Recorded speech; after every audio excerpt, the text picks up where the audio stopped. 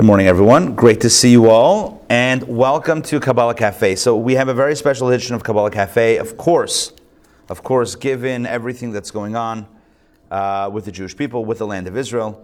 So we are going to dedicate this class in honor of our brothers and sisters in the Holy Land, in Israel, for their safety, security, for peace, for health, for wellness, for healing, and for only blessings. Let us say Amen. Amen. All right, so today's class is entitled Rocket Science. So I don't know if you know this about me, but for years I studied rocket science on YouTube. I'm kidding. So here's the deal. This is my understanding of rocket science. First of all, before I get started, I probably should ask this question, this very, very important question, which is, are there any rocket scientists, anybody that has studied rocket science here? No?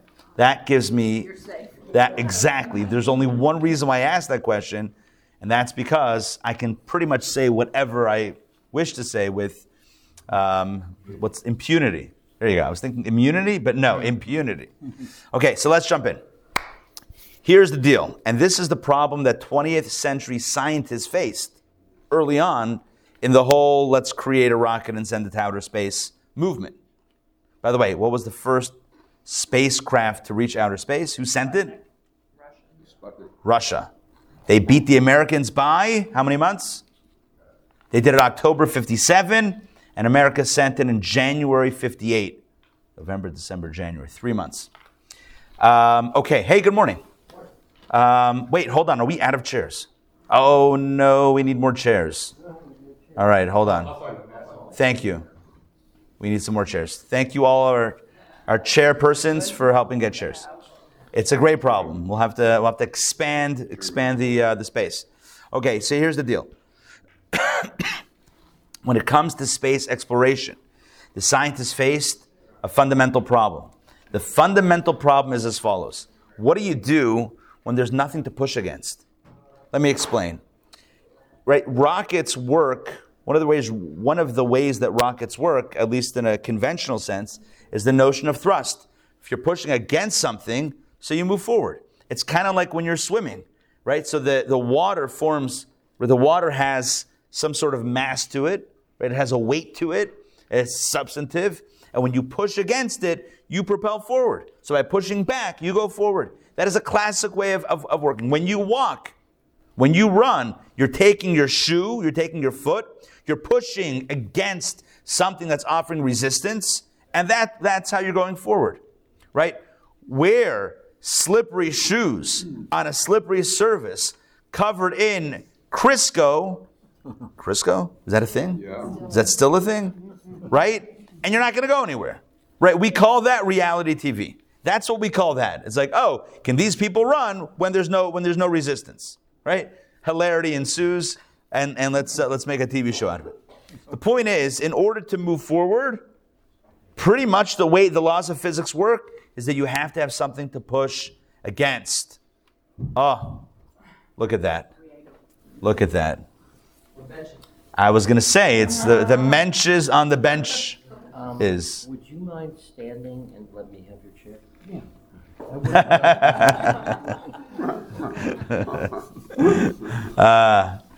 Very good. So the way things work is it's the resistance. It's the resistance that propels forward. That's the laws of physics. Here's the problem. What happens when you break the Earth's atmosphere and you find yourself in outer space? Space. What happens then? Come back and tell us. Us, right? Here's the problem. The core problem is, what are you pushing against? The air has no mass. It's like a vacuum. All right, I'm going to stop. There's nothing to push against. So how do you move forward if you can't push against anything? How do you move forward? And so what scientists figured out is that they could leverage Newton's third law of, is it gravity or physics? We'll just call it Newton's third law. His first two were fantastic, but his third, that was the game changer. Newton's third law says as follows, that every action is followed by An equal and opposite reaction. Oh, good to see you. That's the Vart. That's what Newton says. Vart in Yiddish means that's the idea. That's the idea that Newton shares. The big idea is that every action is followed by an equal and opposite reaction, which means the following, and this was the big idea that the scientists came up with, is that if you can produce gas or some sort of other movement or thrust backwards, even if it's not pushing against anything, you will move forward. That was the big idea. If you can push something out the back of the rocket, then the rocket will continue to move forward. Okay, so what's the principle then that's causing this? What's the principle? It's called Newton's, hold on. Not the title, but Every action is followed by an equal and opposite reaction, which means if something is pushing out that way, then the gas that's being expelled that way is actually creating a reaction. That's the action. The reaction is pushing equally as hard that way, even though it's not pushing against anything else. maybe it's the first principle also with resistance bit, because you have the shell of the hull of the rocket thing, and so it's pushing this way, and there's maybe between those two things there is this resistance bit. The thing is, the big idea was you don't need resistance. Where we're going, to quote Dr. Help me out here, 88 miles per hour, Back to the Future. Who was the guy? Professor. Help me out here. The professor. Doc. Oh, we'll just call him Doc. We'll call him Doc for short. Like Doc said, where we're going, we don't need resistance, right? And or roads. Sorry? But the other half of that is once it's in motion, Doesn't stop. It's an equal and opposite Stop it. to stop it. Right. Right, Once you're on the road, there's no keep stopping. going. Correct. In a space of outer space where there's no friction in the air, there's nothing to stop it, which is why the Star Wars wings, I don't know what that was, right? The wings on the space, right? And the other, that doesn't help you move. What you need to do is you need to push, because what are the wings? Think about it. Think about what are your wings doing exactly? The wings are for Cutting through Cutting through what? Think about it. atmosphere. When there's no atmosphere. By the way, they had the first wedding on Pluto recently. I know there was a wedding in Israel. First wedding on Pluto. Guy comes back. Like, how was the wedding? Band was great. There was no atmosphere. Can't believe he dogged the whole planet. Anyway, hey, I don't have a lot of opportunity to pull out the Pluto joke. You know, the way it works is you just take the opportunities as they come. And so back to the story. When you have no resistance, what are your wings doing exactly? Are you with me on this? You understand my question? they're just an accessory. They're a total accessory. Because if you want to move right, the only way to move right is by pushing something out left. The only way to move left is by pushing out something right. The only way to stop is by pushing out something in the front. Exactly what you're saying. In other words, in a space of no friction, where air has no mass, and essentially a vacuum, the only way any movement happens is by, in essence, self-propulsion. I want to share with you an insight that the Rebbe shared in must have been the 1950s, late 50s, or in the 60s. The Lubavitcher Rebbe spoke a lot about rocket science.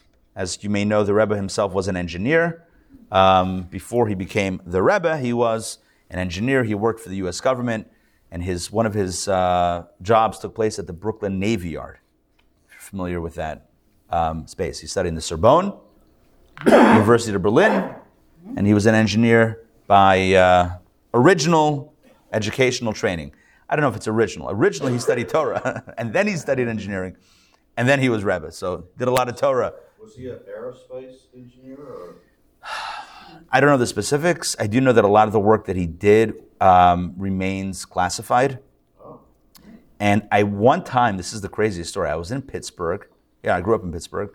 And I was doing the Chabad street Judaism. You know what that is? Like, excuse me, are you Jewish? Would you like to wrap tefillin or light Shabbat candles or, whatever. So this guy comes over to me and says, an older guy, this must have been 30 years ago, says to me, are you Chabad? I said, yeah. He's like, I worked with your Rebbe for the government. We worked on the same team. And what he did, he's like, I can't tell you. I'm like, whoa. That was like I don't remember this guy's name. I just remember he was all intriguing about it. Back to the story. So here's what the Rebbe said about this interesting phenomenon. There's two ways to move forward. One way is to push against something that offers resistance, something that's in essence an obstacle to you, right? You push against it to move forward. But when you have nothing to push against, right? The way you move forward is almost by pushing against yourself. It's what you put out, it's your output that is propelling you forward. Your own output moves you forward. This was the big idea. And what's the analog? What's the message for us? There's two ways to move forward.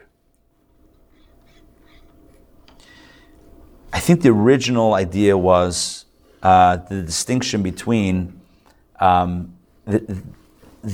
divine service nowadays and our divine service when Mashiach comes. So in this time, there's a lot of resistance to spirituality. There's a lot of things that we have to push against. And sometimes the obstacles motivate us to move forward. Darkness is oftentimes, as I'm sure we can all relate to in recent times, darkness is very oftentimes a catalyst to seek more light. Right? When things get a little sticky, it's like we want to move forward, want to propel forward. But what happens, but what happens when it's all light? What happens when Mashiach comes? And now there's no more evil. There's no more darkness. It's all good. What's going to motivate us forward? What's going to keep us going? And so the Rebbe said we can take a lesson from the rocket. You can move. There's two ways to move forward. One is to push against something that's resistance. The other one is, in a space of no resistance, to still self-propel yourself forward. And that's the idea. But I was thinking about this in the context of our text, which we've called spiritual surrender, in the context of our own personal journeys, spiritual journeys. There are moments in our lives in which we find ourselves struggling with something. Right? There are moments that we find ourselves struggling with things that are providing resistance to where it is that we know we should be or where it is that we perhaps aspire to be. And part of the growth over there, or the way to grow, is by pushing against those things that are providing the foil or providing the antithesis to what it is and where it is that we want to be. But then there's another way. There's a way to move forward even without any resistance. So last week, I spoke about David Copperfield. You guys remember that? Mm-hmm. We spoke about David Copperfield and making things disappear. You remember those, Jim? You remember those specials back in the 80s? Right? He made the Statue of Liberty disappear. He made the Orient Express disappear. What happened? He went through the Great Wall of China. Something like that, right? He went through it or made it also disappear. He did something with the Great Wall of China. I don't know what it was. Anyway, we explained last week that God does something similar. Hashem, God, creates the world, creates everything, and is found within everything. And yet, by dint of the most incredible trick ever performed, and still going, longest lasting trick ever, God hides his imprint on creation. God is right here powering everything. Old computers, I don't know, maybe they still do. You say powered by Intel. Remember those? Powered by Intel? Right? This world, powered by God. Little sticker on everything. Powered by God. Made in China. And who made China? Shkoyach, right? Who made China? Also God. And yet, God pulls off the most, that's the second China mentioned today, interestingly enough. God pulls off the most incredible magic trick ever, which is making himself appear to disappear. God doesn't actually disappear. We don't believe in Tzimtzum Kipshuto. We don't believe that God actually moved out to create space for us, because that would still imply that there are two domains, God's domain and our domain. Our belief is that God is still right here, and the fact that we don't see him is exactly by design. It's exactly what God wanted. It's no different than a parent wanting to give the opportunity to a child to grow into their own space and to have their own autonomy and to make their own decisions. And therefore to create space for the child while being right there. Who do you think it was that allowed you to make that mistake, that allowed you to make that choice? It was me the whole time, right? It's still the parent who's holding on in a way of absence, of the perceived absence to the child. That's the way. That's the way it works. Hey, Jeff. Welcome.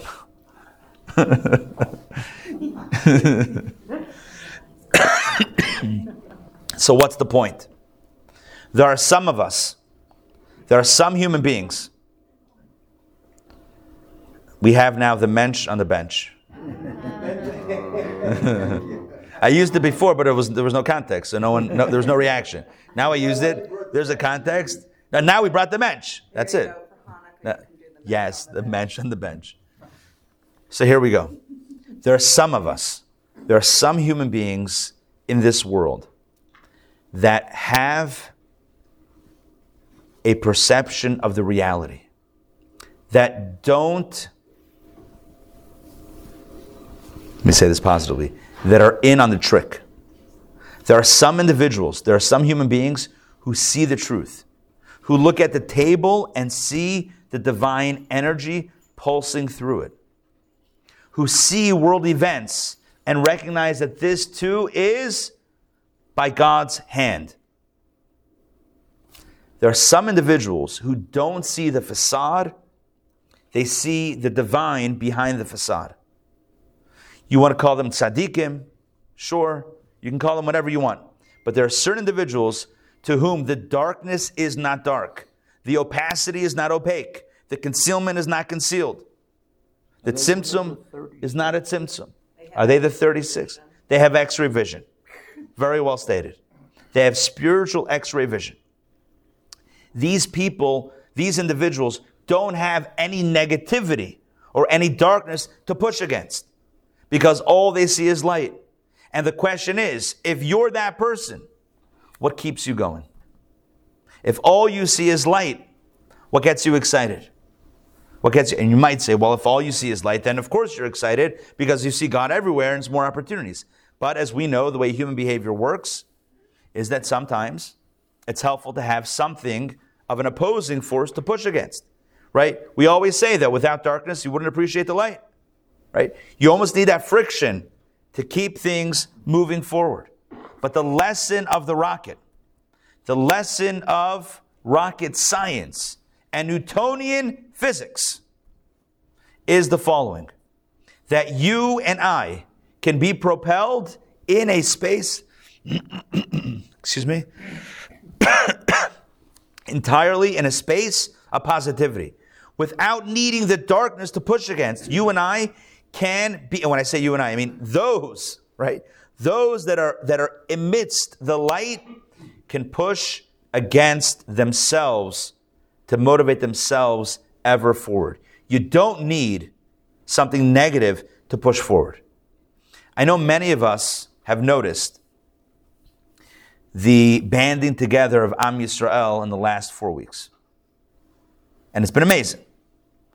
And I was standing shoulder to shoulder with hundreds and thousands of individuals, of Jews and those that support Jewish people over in City Springs a few weeks ago, shortly after the October 7th attacks. And there was one sentiment that I heard more than any other. I don't know if it's more than any other. I heard one sentiment again and again and again, which is, we should be standing like this together, even without something tragic happening. And almost a lament, an internal lament, a question that begs an answer, not even an answer, a response from us. Why does it take something negative, God forbid, to bring us together, to make us inspired Jewishly, to have us proudly declare that we are Jewish, right? We are Am Yisrael. We are the nation of Israel. Why does it take that? And again, this is not a criticism by any means, but really to point out the nature of human motivation. And that is, it's the easiest way to move forward, to be inspired, is when you're facing resistance. That's the easiest way to move forward. But the lessons of the rocket, the lessons of rocket science, the lessons of Russia, Sputnik, and NASA's, what was the first NASA, what was the name of? Mercury? No, that's a section. Whatever. And so the lesson of NASA and Russia, whoever got rockets to outer space, the first people, they realized this truth, that you can move forward when you're pushing against, but you can also move forward when you're self-propelling. We should be self-propelled. And the point of this, of the reason why this is in this context, is because our text talks about two personas. The individual who sees God everywhere and the individual who sees God almost nowhere. The individual who sees darkness, who sees a dark world, a cold world, a world devoid of divine, and then the individual who sees God everywhere. For the one who doesn't see God, there's a lot of motivation. Where do I find God? How do I introduce divine light into this experience? How can we make this world a better place despite all of the brokenness around us? You know, it says that God created the world with the letter Hey. There's a verse in Bereshit, in Genesis, the opening chapters of the Torah's account of creation, where it says, this is the chronicles of life, of creation that happened biyom hi baram, in the day that he created them. Or bihi baram, when he created them. And our sages say, bihi baram, when he created them, behei baram, with the letter Hey he created them. What's fascinating about the letter Hey is that the letter Hey is not a closed system. The letter Mem, for example, is closed. Sorry, the final letter Mem is closed. The letter Samach is closed. The letter Hey has a top, has a side, has another side with a little opening. The bottom is open. And our sages say, you know what's amazing about the letter Hey? The indication of the Hey is that God created the world unfinished. Sounds like a sukkah. Yeah. God creates the world unfinished. Why didn't he make it finished? Because he wanted to give us the opportunity, litakein, to fix it. God could have made a perfect world. God could have made a perfect society. God could have programmed each of us to be perfectly righteous human beings. Individuals that have no temptations, no vices, no anger, no rage, no jealousy, no animosity. God could have created us all to be tzaddikim. But God creates a world of imperfection. Not because God desires imperfection, but because God desires us to perfect ourselves. There's a verse in Torah that says, Nasa Adam b'tzalmenu kidmusenu. Let us make man, God says. Let us make man. And the question everyone wonders is, who's the us? Who's this creation committee? And how do I get on the board? Right? Let us create man. Who's the we? So some say it's the royal we. God means I'm going to create man, but it doesn't say I'm going to create man because, God's being a little humble, as it were. So God says, let us make man. That's one answer. Another answer is God was speaking to the angels. Hey, I got some extra time. Let's make man. Some say God is speaking to heaven and earth because the human being is an amalgam of heaven and earth, a soul from heaven and a body from earth. But the answer that I prefer is that God is speaking to us. Na'aseh Adam. Let us, you and I, make a mensch. I'll get you started. But if you want to be a mensch, you're going to have to do the effort to improve, to refine, to correct, to fix yourself. None of us are created perfect, despite what our mothers told us. Our Jewish mothers told us. None of us are created perfect. There's all of us have something to fix. And so, one level, one persona, and one space of avodah, one space of personal work is to recognize the challenge, to recognize the problems, to recognize our shortcomings, to push against them, to utilize them as forces of motivation. I see something that I can correct, and I'm inspired to go and correct them. And then you have the rare, the very rare human beings who see God everywhere, who see spirituality in every space, and whose bodies don't get in the way of their own souls. It's not just on a macrocosmic level, it's on a microcosmic level as well. Just like they don't see darkness enveloping God's reality, their own personal body and animal nature doesn't envelop or hinder or in any way obstruct their divine godly soul either. Which means, very simply, that these are individuals that are light driven. They are filled with light, they're light motivated, they're light driven, and they are light filled. And the question is, what keeps them going? And the answer is self-propelled. It is by doing good that they're inspired to do more good. Right? Every action produces an equal, I don't know if it's opposite, but an opposite reaction. Every good deed spawns another and another and another. It's not pushing against negativity to inspire. It's working within the positivity. In the language of our text, these are the personas of Yaakov and Yisrael. Our third patriarch, Yaakov or Jacob, assumed at some point in his life, assumed a new name, a new persona, the persona of Yisrael or Israel in English. So there's Jacob, who then becomes Israel, or Yaakov, who then becomes Yisrael. Same idea, same names, just different ways to pronounce it. And Kabbalah explains that these two names are highly significant. Yaakov, or Jacob, represents the individual who does not see God everywhere. Yaakov, Jacob, represents the individual who sees divine absence, who sees darkness, who sees void, who doesn't see God, who in their own personal space feels their own negativity or their own temptation, their own foil to their godly soul, feels that in a very real and present way. That's Yaakov. And their job, like biblical Jacob, like biblical Yaakov, is to wrestle, to fight. Yaakov was born holding onto the heel of his twin brother, of Esav. Holding onto the heel represents grappling, right? Grappling on the mat. Yaakov, the Yaakov persona, is fighting for every spiritual inch. To do a mitzvah is the product of a battle, because he or she does not see the light immediately. And then you have the very rare Yisrael personas, Israel personas. These are individuals who see the light. They see behind the facade. Their own soul shines through any and all layers that might seem to otherwise obstruct the soul. This is a person to whom there is no darkness, there's only light, spiritual light. And this person walks securely on the path to serve God in a way that is unobstructed by negativity or hindrance.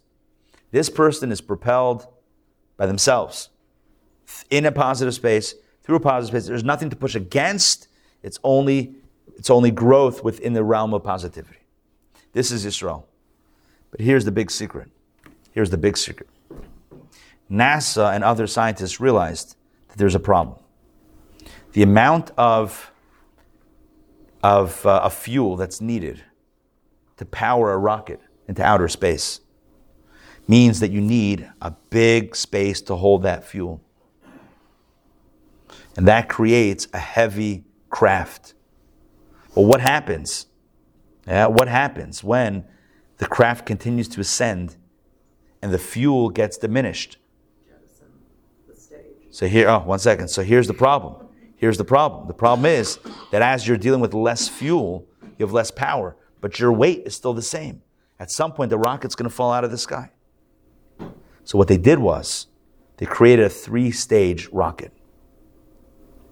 And the way the 3-stage rocket works is that at various stages of ascent, part of the rocket actually falls off, making the craft smaller and lighter, requiring less fuel.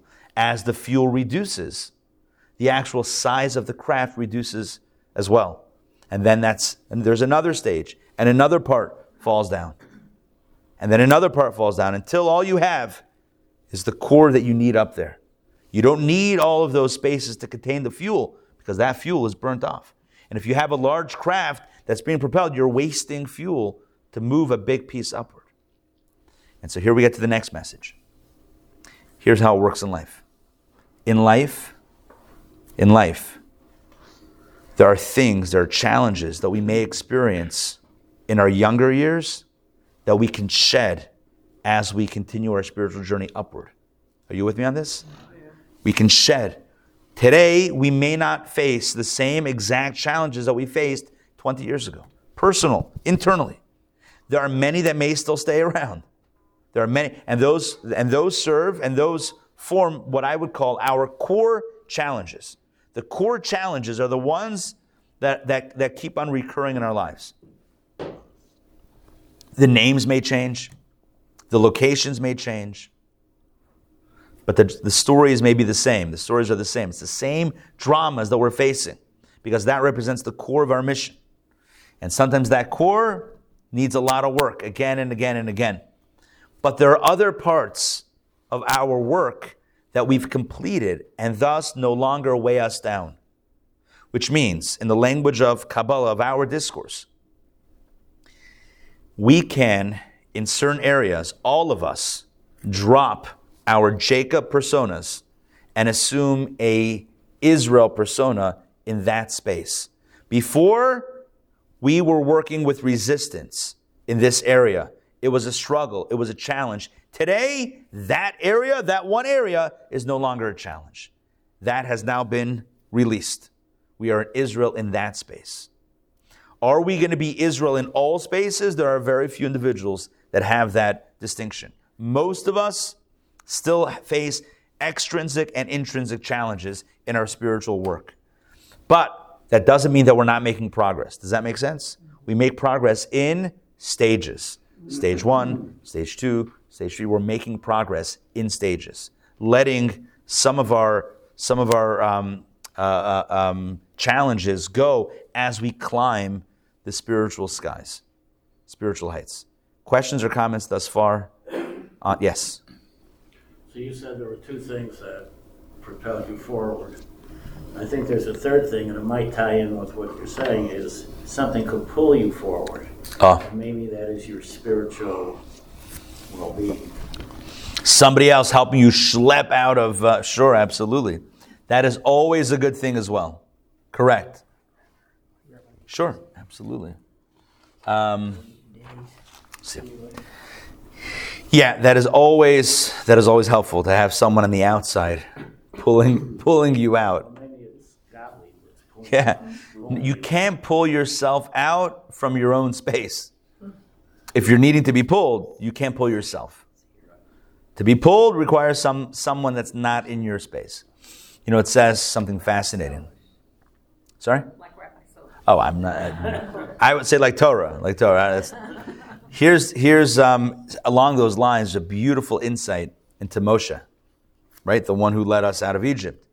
His mother's name was, who remembers his mother's name? Yocheved. Where was Yocheved born? There's a famous tradition that says that Yocheved was born on the way down to Egypt. Listen to this. So remember Joseph, he was sold by his brothers, he's in Egypt, becomes viceroy, whatever, and then there's a famine that breaks out, so he invites his whole family down to Egypt. And so they come down and they're 70 strong, and the Torah lists all the names. But when you count the names, there's no 70, there's 69 people. But the Torah calls them 70. And these are the 70, and it says, and here's the list. And you're like, well, you didn't bank on us counting, did you, Torah? Because we literally counted, and there's one short. And so our sages say, our tradition says, there were 69 who left Canaan, Israel, to go down to Egypt, but there's 70 who arrived. Yocheved was born, the language of our sages is, in the middle of the wall. What that means is on the border. They used to have thick walls. Maybe they still do. Thick walls. She was born in the middle of the wall, on the way in to Egypt. So what's the spiritual significance of that? If you're totally outside, right? If you're completely removed from the problem, you can't pull anyone out. because you're not there. If you're inside, you also can't pull anyone out because you're stuck inside. Who's the one that can pull someone out? Someone who is both, has a connection to the inside, but also has a connection to the outside. That's who you need. I know a guy, by the way. I'm kidding. Right? If you need someone to break you out, you need someone who has a connection to the inside and a connection to the outside. Who better to redeem the Jewish people, to rescue them from Egypt, than Moshe, the son of Yocheved, the one born between the walls. And what's the point? The point is to schlep out. You need to have a connection, but you also need to be a little bit outside. But the idea here is that we have two primary ways of propulsion. You have the way of pushing against resistance, that's the Yaakov, and the way of pushing against self, advancing in one's light spaces, and that is the persona of Yisrael. It's the Yaakov persona, the Jacob persona that sees the darkness, the Yisrael persona that sees the light. Both are valid names. And as I said, the second lesson from the rocket is, as we go through life and as we continue to climb and continue to journey, we can shed some of those Yaakov, Jacob struggles and gain clarity. And again, I venture to say that for all of us, there are issues, questions, doubts, struggles, whatever that we dealt with in the past, in our younger years, that we just don't face today. And on a very simple level, it means maybe an area of Yiddishkeit, of Jewish observance. Maybe for some of us, it was hard to wrap tefillin, go to shul, light Shabbat candles, eat a kosher meal, whatever it was back in the day. But today, it's easier. Through practice, through the work, whatever, we've made progress. But for most of us, it doesn't mean that we've solely become Israel personas. For most of us, there are still areas in which we do continue to struggle, even as we've let go of a lot of those struggles. So in some areas we have no longer any resistance, and we can just be motivated by the progress that we're making. In some other areas, we still have the resistance, which hopefully should motivate us further. What I want to do is jump inside our text. It's really beautiful. I'm going to pass the text around, obviously. And what we're going to see is that these very same two personas are connected to what Kabbalah refers to as the spiritual service of the child and the spiritual service of the servant. So we're going to talk about the servant-child dynamic.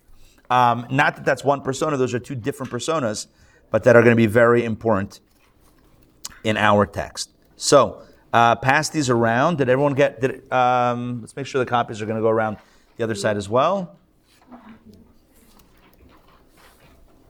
Okay, tell me when you guys have that. I'm going to pull it up on the screen as well. Here we go. Pass it down. Thank you very much. Here you go. Do we have? Oh yeah, it's coming around. Okay. We are going to start on page 26 of our text. And just to get everybody caught up, just to 26. 26. The numerology of God's name. Oh, we have extra. Look at that. Did you guys get over there? Yeah? Okay. Fantastic. No, we have more. Natan, we have more. We have extra. Shkoyach. Thank you. All right, folks, here we go. Yeah, do we need more? You're good? Okay. If you had a rank, if this were a BuzzFeed article, and you had to rank personas, right? Which would you rank higher? Yisrael or Yaakov? Israel or Jacob? Clearly, most of us would rank Yisrael. There's no resistance.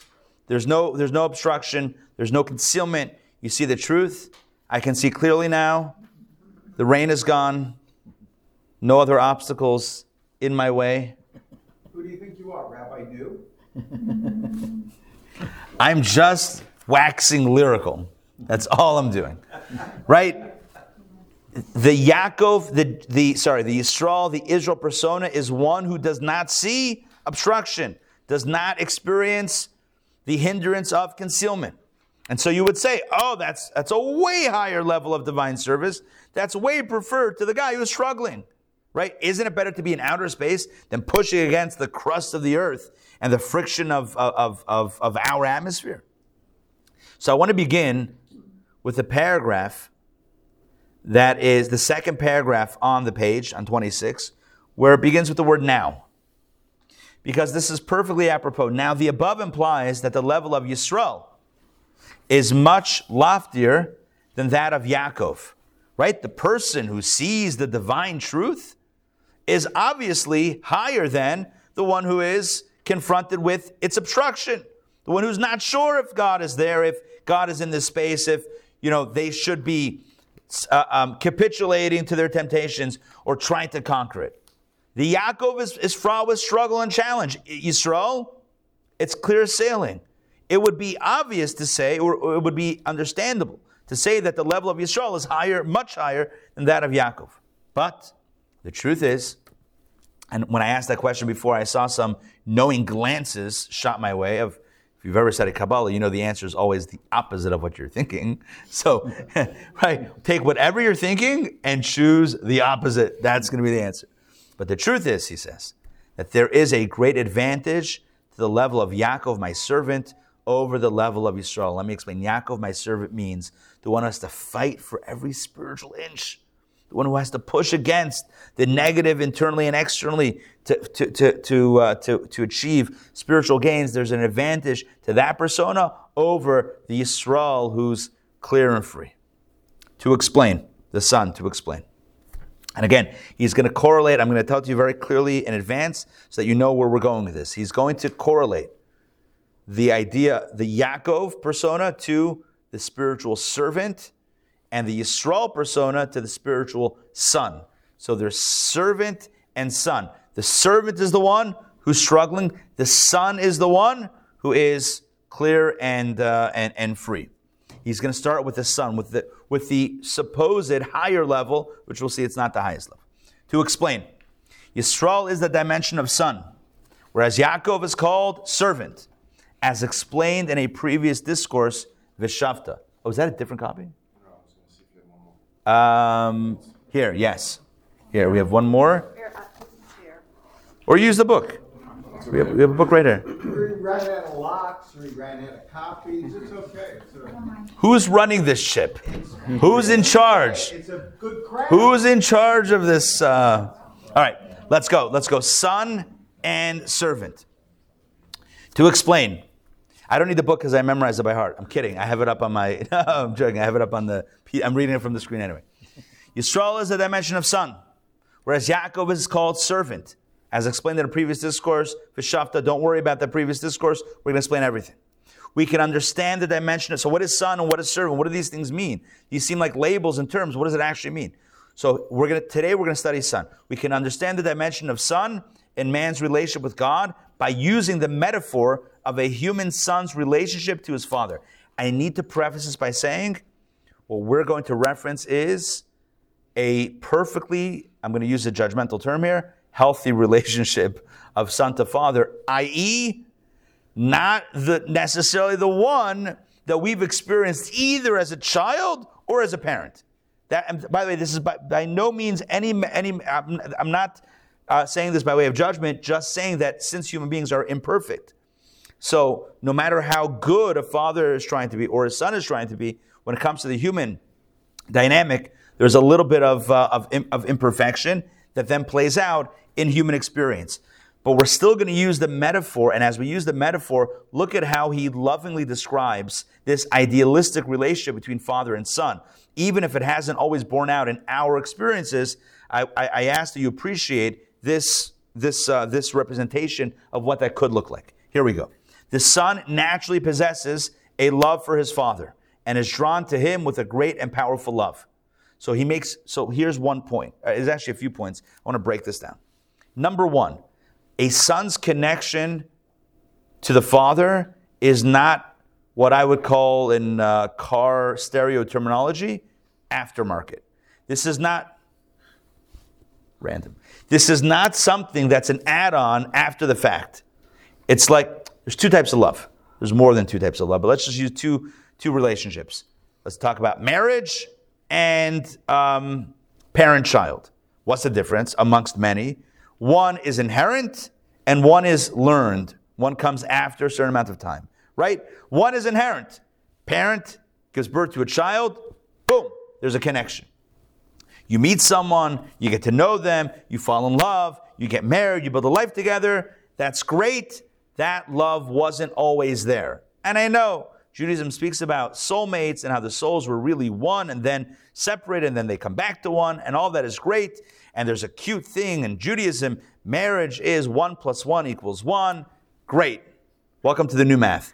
All of that is great, but on a experiential level, that is not a love that was always there. It's a love that is a learned love. Correct? So notice what he says here. The son, I'm going to break down the sentence I just read before. The son naturally possesses a love for his father. That word naturally is very important.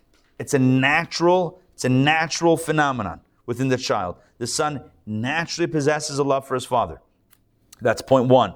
Point two, and is therefore drawn to him with a great and powerful love. So there's a natural love and then a drawing with great love. And you're thinking, well, is it natural? Is it drawn? What's the distinction? I've told you before, I've shared this in the past, the Kabbalistic definition of love. Love is a feeling of closeness and the desire to get closer. That's the working definition of love, and that applies right here. Love is a feeling of closeness and a desire to get even closer. The son naturally possesses a love for his father and is drawn to him to get closer with a great and powerful love. Let's continue inside. He very much desires that which his father desires. This is the second point. So there's not only love, which is ahava, there's also ratzon, which means willpower or will or desire. The child, the son, desires what his father desires. If his father wants something, he also wants it. So he doesn't just love, he also experiences a sense of desire for what his father desires.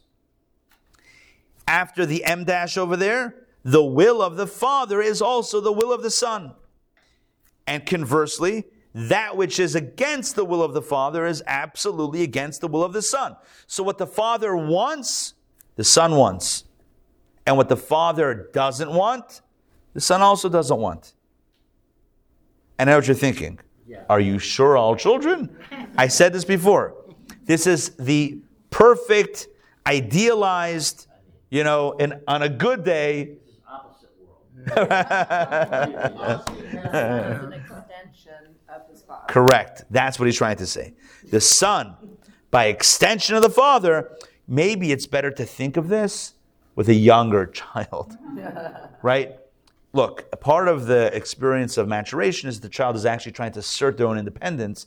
And in order to assert independence, it's almost like the child has to push against all of this. But if you think about someone who's, I would say, doesn't feel the need to push against by doing the opposite, but someone who is comfortable in that relationship and that love, so this is the way it would work. A child, many children, certainly at a younger age, idolize their fathers. The fathers are their hero, right? And they have a love and they want to get closer. They want to spend time with the parent. This is not only father. This is also mother. This is not gender specific. I know we're saying son and father, but this is just by way of a metaphor, right? An analogy. So we have a child and we have a parent. The child loves the parent and wants to be close, spend time with the parent. What the parent loves, the child loves. What the parent wants, the child wants. What the parent doesn't like and doesn't want, the child doesn't like and doesn't want also. Very much a mirror image of the parent. Let's continue. Furthermore, and he now extends it. You'll see why this is very important, all the stages of this metaphor. Furthermore, the son's logic dictates Furthermore, the son's logic dictates that what the father wants is correct. In other words, understand this. It's not just that the son is drawn toward what the father wants, like the father is drawn to what he wants, what he himself wants. It's that also affects the way the son understands the world. The son creates a framework of understanding around what the father wants. So the logic of the son dictates. The logic means the seichel, the intelligence, the logical framework of the son, of the child, dictates that what the father wants is not just what he wants, but is correct, is right. In other words, the child substantiates the ratzon with seichel, the desire or the want with logic. In general, he says, the logic of the son matches that of the father. Right? The father's a Yankees fan. The child is, all right, as the father. He thinks he should be a Yankee fan. He was misinformed by the father. That? He should have been a Mets fan. Oh, now we're going to get into the Mets. Listen, I have no skin in the game. I'm a Pirates fan, which means it's been a very humiliating 30 plus years. That's what that means. Sid Bream, 1992. For all of you, you were there at that game? I was. I want to tell you this. Here's the problem with that game. So this, I know we're in the middle of a mimer, of a discourse. However, it is baseball. So let's, we have to assess our priorities. So here's the deal. It's out of season now. Pirates heartbreak is always in season. It's something I'm living with constantly. Okay. The scars are real. Here's the deal. It was 1992. As a young man in Pittsburgh, just to give you a framework, my bar mitzvah was in the February of 1992. So this is now a few months later. No, wait. It's before? Yeah. It was 90. No, this was 90. Well, it was the 92 playoffs. It was 100% 1992.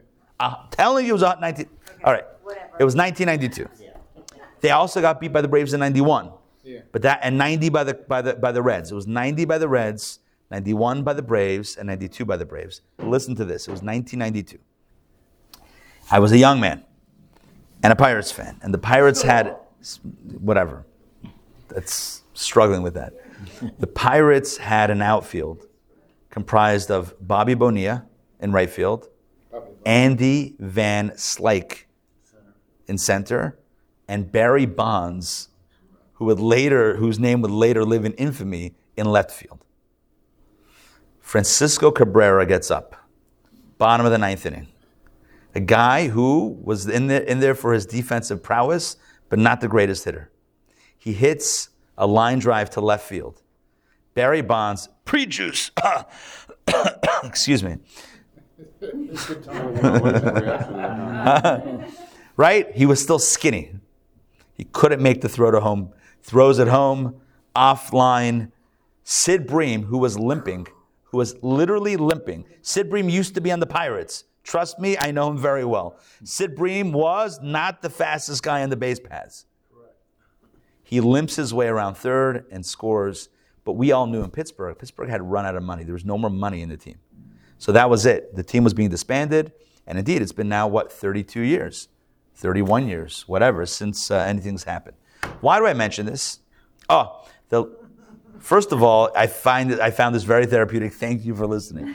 But second of all, to tell you this, that not only does the son want what the father wants, the father wants something, the child wants that also, right? It's that the way the father thinks also impacts the way the child thinks. In general, the logic of the son matches the logic of the father. The logic of the son, and it was the seichel of the son, he will understand the world in a similar way that the father understands the world. As the father's logic dictates, back inside, paragraph of furthermore, third line in. As the father's logic dictates, so does the son's. And he acts according to the father's desire in every detail and serves him with actual service, a complete service with all his heart and soul. When he says serves him, it means he does what his father wants, but not in a way of, my father wants something, I guess I have to do it. In a way of desire, in a way of love, in a way that he can figure out what his father wants. You with me on that? Because his mind is so aligned with the father, then what the father wants, it's almost like the child can anticipate what the father wants. Because he understands him so well. He understands him so well that what the father's seichel is mechayiv. I'm using the language of the mimer. What his seichel, what his logic is mechayiv, what his logic dictates. That's what the son's logic, his own logic dictates. His mind is, like you take a hard drive And you can either, copy it over or you can mirror the drive. It's almost mirrored, right? Father to son. So the same internal drives and seichel and logic that forms the will of the father is doing the same for the child. Let's continue. Yet, here we go. All of this is only because the son derives from the father who bore him, and he is considered to be of the father's essence. In other words, where does this come from? It's not work. It's not effort on behalf of the son. Let me just be very clear here. This was not the product of a decision of the son to transform himself to be in the likeness of the father. This is natural. This is natural. It's like the story they tell, the parable they tell of the guy who's climbing the mountain, climbing the Himalaya is probably not, as you'll see the story play out. He's climbing the mountain and he spends so much time, years training and getting the right equipment and then climbing, and he gets up there and he sees a child. He says, "How did you get here?" He says, "I was born here." Some people, sometimes you have to work hard to get to that place. Sometimes to get to that place, you just have to be born there. The child doesn't have to work to align himself. The son doesn't have to work to align himself with his father's desire, with his father's seichel, with his father's loves. It's natural. I'm going to read that again. Yet all of this is only because the son derives from the father who bore him, and he's considered to be of the father's essence. As in the statement, Bara kara da'avua, a son is the leg of his father. In other words, just like it's obviously a metaphor, a parable. Just like a leg is part of the person, see, a son is the leg of the father, meaning the son, the child it's part of the dad.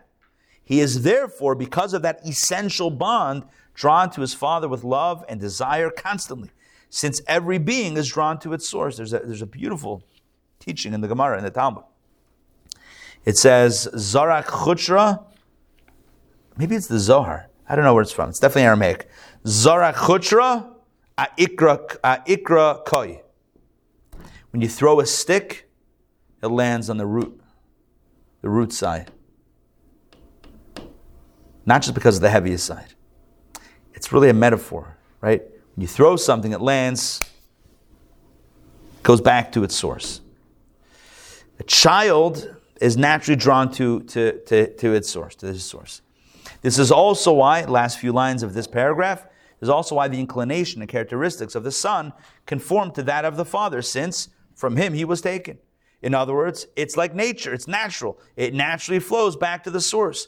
So that's why we said three things. There's a natural love for the father, desire to get closer. There's a natural sense of what the father wants. I want what my father wants. And the third step is my logic dictates and supports that which my father wants, i.e. that which I want. Let's continue. Therefore, step 4. Whatever his father commands him to work on, page 28, or to do, is not a bother or a burden at all. In other words, when the father says, hey, this is what I'd like, this is what I want, it's not a burden, it's not a pain for the child. Because the child is excited about it. Not only is the child excited because the parent wants it and the child loves the parent, the child's excited because their own logic, their own seichel dictates the same thing. You with me on this? It's incongruence, not incongruent. It is congruent with the child's own way of thinking and own way of feeling. The child is motivated to do it because he or she also wants to do it. To the contrary, he will serve and do his father's will with pleasure and joy, even more so than the sort of work he would do for his own needs. And here he ups it a notch. It's not only he does it the same as he would do what he wants himself. He's doing it with even more pleasure and joy than the stuff that he would do for himself. I stated in the Zohar, like a son who exerts himself for his father and mother, whom he loves more than his own self, etc. Oh, you like how mother got in there? You see that? Look at that. The Zohar is keeping us all equal. I told you it was non-gender specific, but here we have a source that actually states it clearly. Right? The Zohar says, like a child who exerts, well, a son who exerts himself for his father and mother more than his own self. Now, that's all of this is the parable or the metaphor. Let's bring this back to one category of souls. You see, there are certain people, and I told you before, this is the very few minority. There are certain individuals who feel so aligned with God that number one, they're drawn to God with love. Number two, whatever God wants, they want. However God thinks, they think. And they're more motivated to do what God wants more than what they personally want to do for themselves. How many people do you know like this? Very few, right? Very few individuals. This is the persona called Yisrael. I have to say, would you just explain? Sorry? Have them run presidency. Yeah, we could use a few good leaders. Explain to me, rationalizes anti-Semitism over thousands of years. What do you mean? Well, it started thousands of years ago, and the son continues The sons of for Esau, generation they're and still generation and continuing. generation. Now we know why. Wait, I don't understand why. Sons of Esau. Yeah. And Oh, because they're thinking like they're... Right, yeah, correct. Right, I was thinking for the positive. You're saying for the negative also it works. Yeah. Whatever the parent thinks, the child thinks. Right, correct. Good. Now, let's jump back in, and we're going to do 2 more paragraphs, and we're going to close it out for today. Similarly, the souls of Israel, not Yaakov, right? Not Yaakov. The souls of Israel are called sons. As in the verse, usually Bnei Yisrael means everybody. But in this case, we're being specific between Yaakov and Yisrael. Some of the souls of Israel are called sons. As in the verse, you are sons. Banamatim l'Hashem Elokechem, you are sons to the Lord your God. Or, B'ni Bechar Yisrael, my son, my firstborn Israel. And similar verses. So there are verses, plenty of verses in Scripture that refer to us as God's children. This title is true because of their source on high, since they derive from the inner dimension of the essence of the Ein Sof, in the wisdom of the supernal brain, as in the expression, wisdom is in the brain. We see this concept also in the phrase, for you are our father, literally, ki ata avinu. This is the son relating to the father as a father, literally.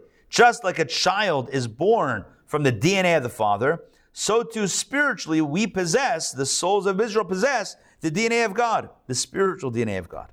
Therefore, even divine worship, such as reading Shema and prayer and performing Torah mitzvot all day, is not burdensome for such a soul at all. A soul that feels like a child of God's doesn't find it burdensome, doesn't find it tiring to daven, to study Torah, to do mitzvot, etc. It is like a natural instinct within his divine soul to walk in the path of God without veering right or left, without the sense of a yoke or burden at all. There's no friction. There's no friction. Like the rocket in outer space, you're not pushing against anything. There's only love and desire and motivation, and it's all very natural. There's no effort. It's an effortless congruency with God. And whatever is the divine will is also his will. He truthfully wants it from the inner recesses of his soul. Conversely, his soul literally despises what is contrary to the divine will, for his soul is literally like and aligned with the divine will.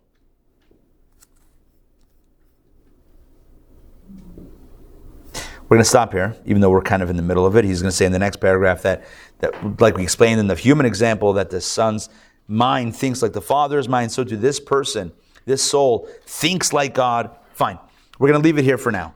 What we've described over the last page and a half is the type of person or the type of soul that is unmarred by the darkness, by the opacity of this world, is unblemished or unhindered by the temptations of the body and the animal soul. This is a person who, like a child, is completely aligned with God, who loves God, who's drawn close to God, who wants to get even closer to God, someone who wants what God wants, doesn't want what God doesn't want, thinks the way God thinks, and does for God more than they would do for themselves. This is a tzaddik, by all accounts, a tzaddik. And you and I would say, this would be the ideal halavai, if only we would all be like this. Imagine if you would all be aligned with God and what God wanted. It would be amazing. It would be unbelievable. It would be spectacular. Shame that for most of us, this is not the reality. For most of us, it's like, at best case, which we haven't yet developed, at best case, we're trying to be a servant. Someone who does it, even though it's a pain. I don't want to do it. I have to do it. I have to do it. I'm being forced to do it, like a servant, being forced to do it. That seems like a way lower level. But of course, let this play out, because we'll soon see how, if we say loosely the 99% and the 1%, although it seems like the 1% is way higher here, the tzaddikim, the few tzaddikim are way higher, there's power in the 99%. So this week, like the rocket, here's my message, my blessing, my prayer, and my charge for this week. For this week, let's all remember the lessons of the rockets. The lessons of the rocket are number one. Number one, utilize the friction in your life to climb higher. Lesson number two, work and strive to achieve growth so that you and I are not struggling over the same things that we struggled 20 years ago. Let's drop parts. What's the word that you used? It's called jettison or whatever. Let's drop parts of the rocket that we don't need. Right? And let's find areas in our life in which we've broken through of the atmosphere, in which we don't experience that friction anymore, but we fly and soar in a way that is pure and peaceful and secure. And indeed, I want to end the class like we began the class. May all of our Torah study be in the merit of blessings for Am Yisrael, Bnei Yisrael, Eretz Yisrael, for the people and the land of Israel. May all of those that need to come home immediately. May everyone be safe and secure. May we have peace and healing in our land and in all of our lands. And let us say, Amen. Amen. Thank you for joining today. And just a few quick announcements. This is scheduling announcements. We're starting a brand new series Tuesday night. The Rebbe called for 10 specific mitzvot in honor throughout the years in honor of and security, in honor of the security of Israel and the Jewish people. We're going to be doing a deep dive analysis of these 10 mitzvot and understand how they're done and why they're done and specific nuances about these cases, about these mitzvot. Tuesday night, excuse me, check your local listings for that. Rabbi Mandy Weinberg is teaching that course, and we are rolling out a women's Shabbat morning class starting not this Shabbat as it was originally. There's a bar mitzvah this week. We're going to start it next week, the 18th, and other classes that are coming up and opportunities. I sent out an email this morning. If you're not on the email list and getting all these emails, then let me know. Give me your email. If you, assuming you want to be on it, let me know. And I with pleasure, I will add you to the list so that you make sure that you're up to date on all the stuff that's coming up. It's also on our website, the Torah Center ATL.org. And of course, sponsorship and dedication opportunities are always there. The Torah Center ATL.org/donate. All right. Great to see everybody. Shavua Tov. And may we experience lots of blessings and peace. Thank you. Zoom as well. Yes. Thank you for asking. Sandra, yes. Tuesday night in person and on Zoom. Bye, guys. Great to see you all. Matt, Ellen, David, Larry, Merle. Great to see you. Who else do we have? I'm not sure exactly. Let's see. All right. I don't know the names of everybody, but good to see you guys. Pleasure. Dr. David, great to see you as always. And everybody. All right. Shavua Tov. See you guys. One important question. Yeah.